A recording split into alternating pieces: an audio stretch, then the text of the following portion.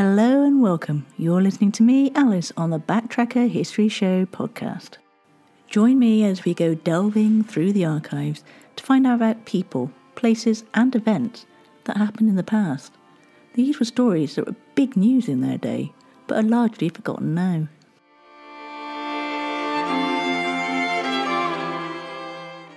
Most of these podcasts have been specially edited from a Bradley Stoke radio show in Bristol, England. And one of the great things about this podcast is that I can go into more detail about each story because there are no time constraints. And it's really easy to show your support just by spreading the word, leaving reviews and sharing with all your family and friends. It really does help. If you want to get in touch with me with show ideas, comments or information, you can via Twitter or Facebook by using @BacktrackerUK with a capital B, capital T and a capital UK, or emailing me at info@backtracker.co.uk. Now, on with the show.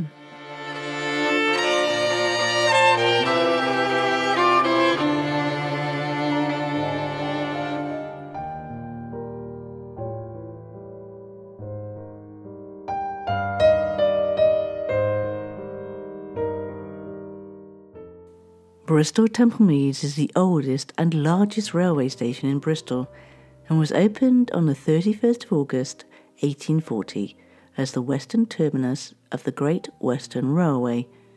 The historical significance of the station has been noted and most of the site is Grade 1 listed. The station was used by the Bristol and Exeter Railway, the Bristol and Gloucester Railway, the Bristol Harbour Railway and the Bristol and South Wales Union Railway. To accommodate the increasing number of trains, the station was expanded in the 1870s by Francis Fox, and again between 1930 and 1935 by Percy Emerson Culverhouse. And as you can imagine, thousands of Victorians were employed by railway companies, from the locomotive driver on the footplate to the booking clerk in the station. The companies provided work for navvies, signalmen, telegraph operators, station masters, hotel workers and many other people, not forgetting those who worked the fleets of railway-owned ships and horse-drawn vehicles. Some of those people working the railways in that labour-intensive era, their working conditions were often very dangerous and uncomfortable. In the last 25 years of the 19th century, nearly 13,000 railway workers were killed at work. And as the railway network rapidly expanded, workers were often required to work long hours, resulting in a number of major accidents.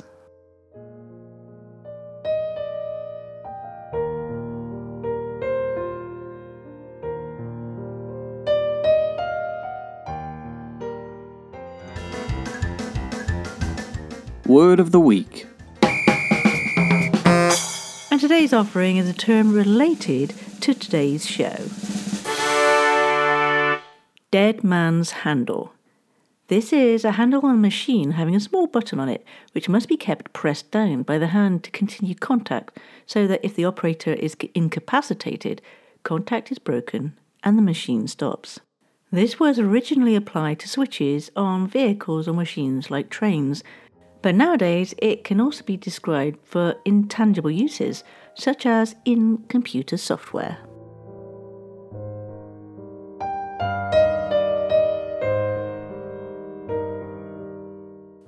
Although the work was tough, many still managed to make a name for themselves, and one of them was Ellen Jeffreys. She was born in Stapleton in 1837 to William and Elizabeth Sainsbury. She was the fourth of 7 children, and her father had various jobs. And on the 1851 census, he's listed as the innkeeper of the 3 Blackbirds Inn on Stapleton Road. It was then a detached country inn with pleasure gardens at the rear, stretching down to the River Frome. By the age of 23, Ellen was working in a refreshment room opposite Templemead Station. Here and at her father's inn, she gained valuable experience of the refreshment trade. She was ambitious and soon gained a post working for the Bristol and Exeter Railway Company in charge of the refreshment bar at Temple Meads. And through hard work and dedication, after 8 or 9 years, she became the manageress of the company's rooms at Cheddar. And on her last day at Temple Meads, there was a ceremony where she received a testimonial of esteem, a gold watch, jewelled locket and chain, all from her regular customers. But that wasn't the last they'd see of her, as within the next 10 years, she was also running the rooms at Temple Meads Station, Weston-super-Mare Station, and Chippenham Station. Later, she also added Salisbury to her list, and at some point she became a subcontractor to the GWR and held the franchises to run these refreshment rooms, which meant that the profits gained were hers. The establishments were quite large, and the 1881 census records Ellen at Temple Meads as head keeper of refreshment rooms. She had 12 live-in staff, 6 female assistants, 2 female servants, and 4 male waiters. Other staff lived locally with their families.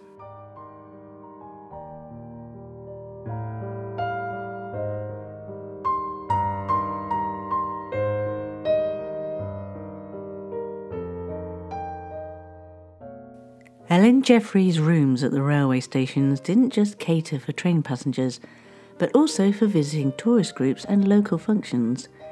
One occasion was the visit to Cheddar Gorge and Caves of 100 people from the Cardiff Chamber of Trade. Miss Sainsbury supplied a cold luncheon with the usual delicacies and a pièce de résistance. Later, at 5 p.m, they were all served tea. The tables were apparently laid with exquisite taste. On another occasion, she was required to prepare a sumptuous dinner for Queen Victoria's son, the Duke of Edinburgh, his wife, and local dignitaries, who had come to support the Triennial Music Festival. This provided a scholarship to the Royal College of Music.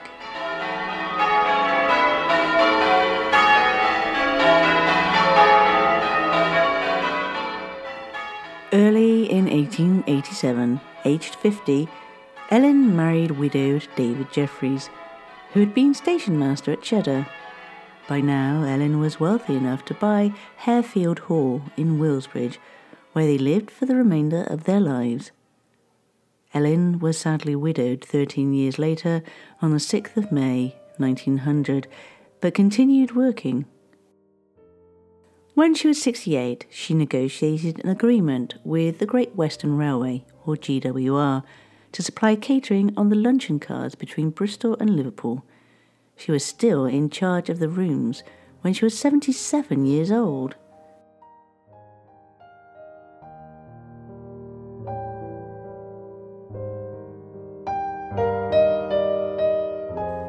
Ellen Jeffreys never had any children, and in her later years she shared her good fortune with her local community.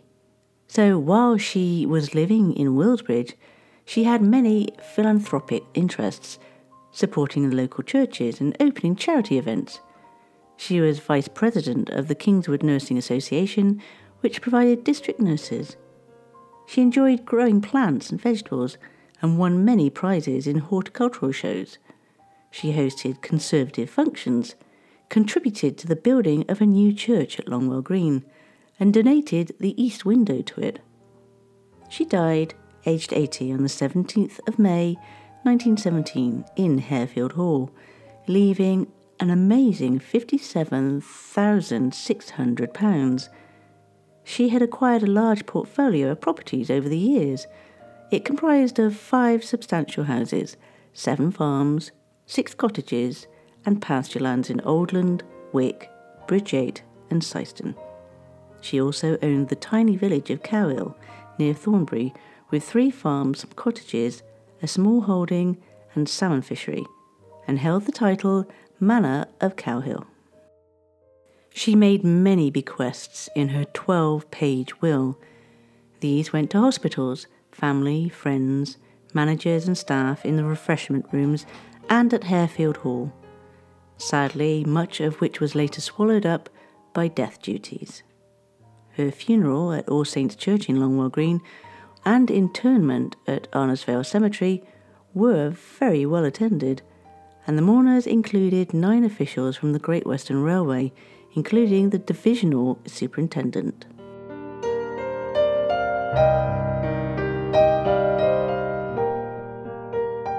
If you ever find yourself in the Bristol Museum and Art Gallery, look out for a centrepiece in the silverware collection.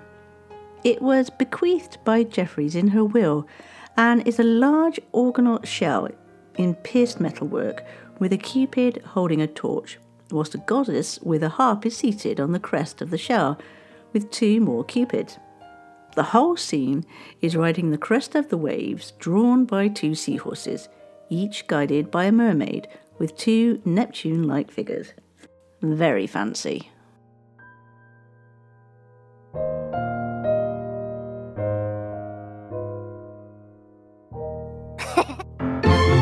Word on the street. Today we are strolling down Merchant Street in BS1 Bristol. This road has been known by various names over the years. Once it was called Marshall Street and was the military road from the castle to Kingsdown, where exercises and tourneys took place. It was also known as Mercate Street, from the Latin Mercatus, meaning market. The name Merchant Street would seem to date from the 16th century.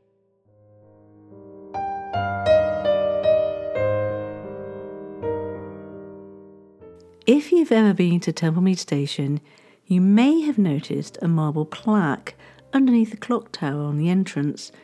This is dedicated to Emma Saunders, who was born in Middleton Stony in Oxfordshire in 1841. She was the last of 5 children born to Mary Magdalene and Joshua Saunders. Her family moved about because of her father's work for the Bank of England.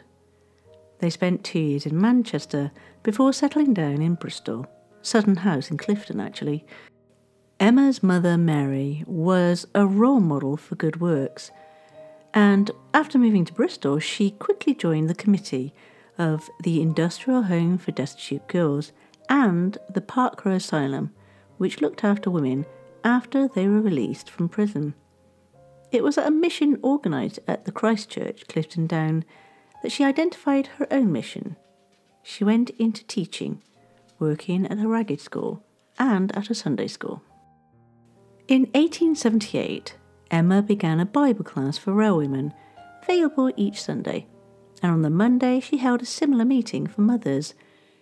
This activity led to her visiting the places where the men were working at the time. Many worked on the Severn Tunnel, which was 13 years in construction until 1876. Her work didn't go unnoticed, and in 1881 she was asked by Louisa Stevenson to take over the mission for railwaymen, which Stevenson had founded. In time, Emma eventually persuaded the Great Western Railway Temperance Society to help her create a temperance hall at Pile Hill Goods Yard in the 1880s.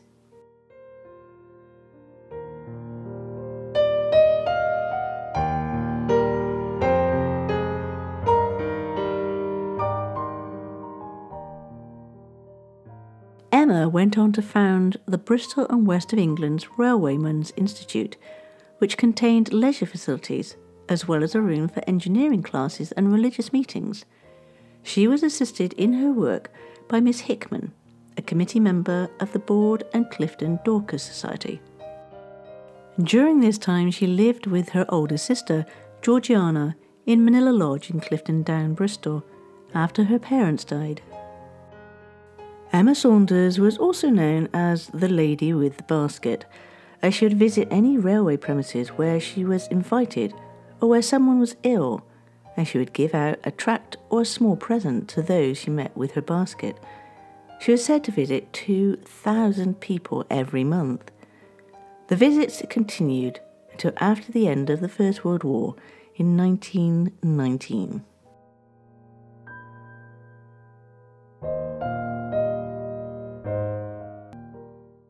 In 1921, on her 80th birthday, Mr. H.R. Griffith, the Divisional Superintendent of GWR, presented her, on behalf of the 5,000 railwaymen who had joined the association, an illuminated address decorated with views illustrative of Saunders' work, as well as an easy chair and settee.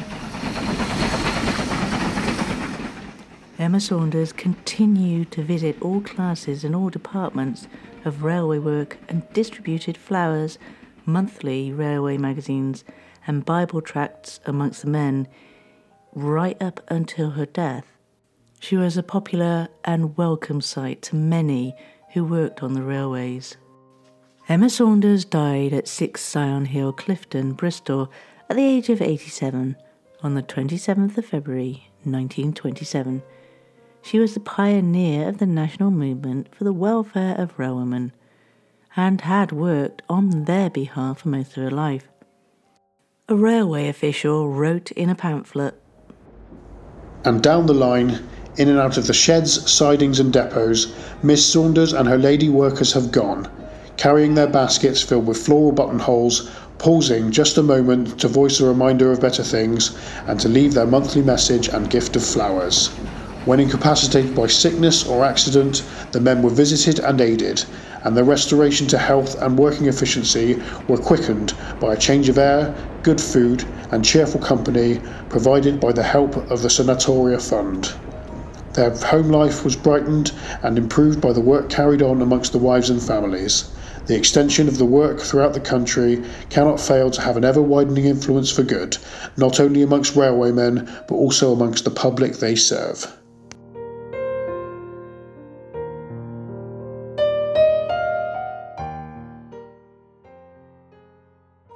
She was the subject of a booklet entitled The Railwayman's Friend, which described how Miss Saunders had provided the room, the safe place, for the railwaymen to relax and play games, and how the scheme developed into the Railwaymen's Institute, which was opened at Bath Bridge in 1910 by the sheriff, Mr. George Risley.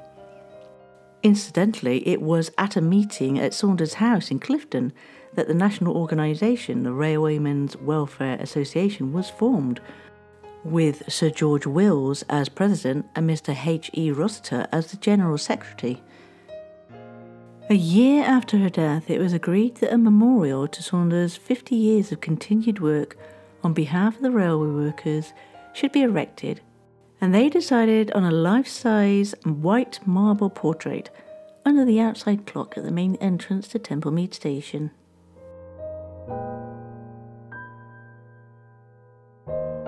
Each year, a memorial service would be held for Saunders, and railwaymen and their families were invited. At the one held 12 years after her death, Reverend Blackburn said, "There is something very thrilling about a gathering of men who have come to do honour to the name and memory of a woman. It appeals to our sense of chivalry, and it is always something that we men can understand." A wreath was produced, made up of daffodils, Saunders' favourite flower, and, as was the custom at her memorial services, the whole congregation wore a daffodil in respect for her memory. And the GWR Male Voice Choir sang, and a collection was taken in aid of the Lord Mayor's Hospital Fund.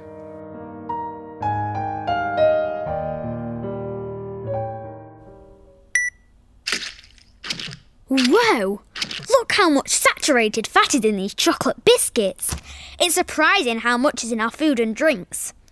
For us kids, eating too much saturated fat can lead to harmful fat building up inside, which we can't see, increasing the risk of heart disease or stroke when we get older. So be food smart. Download the free Change for Life food scanner app and start making healthier choices today.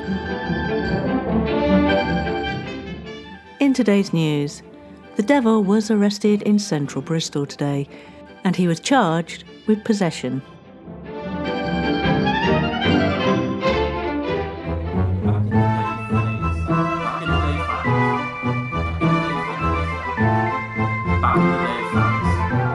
Back in the day facts.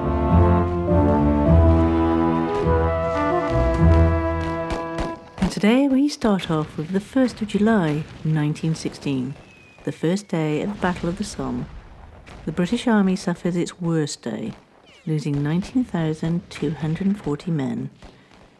On the 2nd of July 1865, one-time Methodist Reformed Church minister William Booth and his wife Catherine founded the East London Christian Mission, now known as the Salvation Army. It's a Protestant Christian church and international charitable organisation with its headquarters in London. It has a worldwide membership of over 1.7 million, who are collectively known as Salvationists.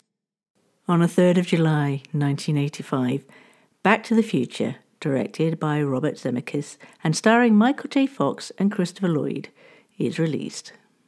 Considered by critics and audiences to be one of the greatest science fiction films of all time, and in my opinion definitely, the United States Library of Congress in 2007 selected it for preservation in the National Film Registry.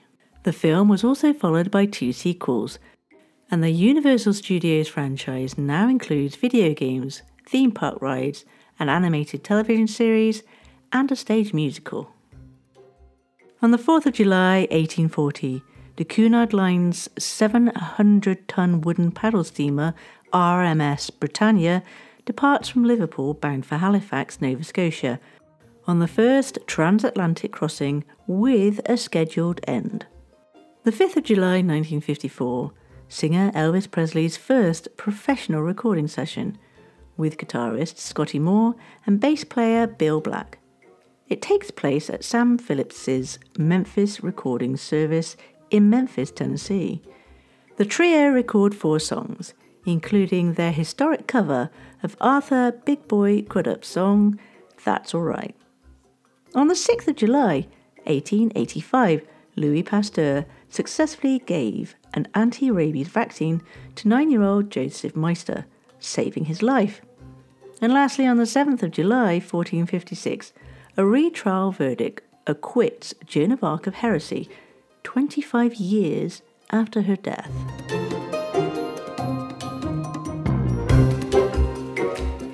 Well, I'm afraid, everyone, that's the end of the show today, and I hope you enjoyed the subject as much as I did. And the next time you go to Bristol Temple Meads, look out for the plaque that's just under the clock tower in the main entrance. Now, my 2 best buds for this particular episode are David Brinley Hale from St Stephen's Drama Group in Bristol and Steve Shepherd from our very own Bradley Stoke Radio, for providing the voices for the pamphlet and Reverend Blackburn. Thank you, guys. You have been a great help and you've brought today's story to life.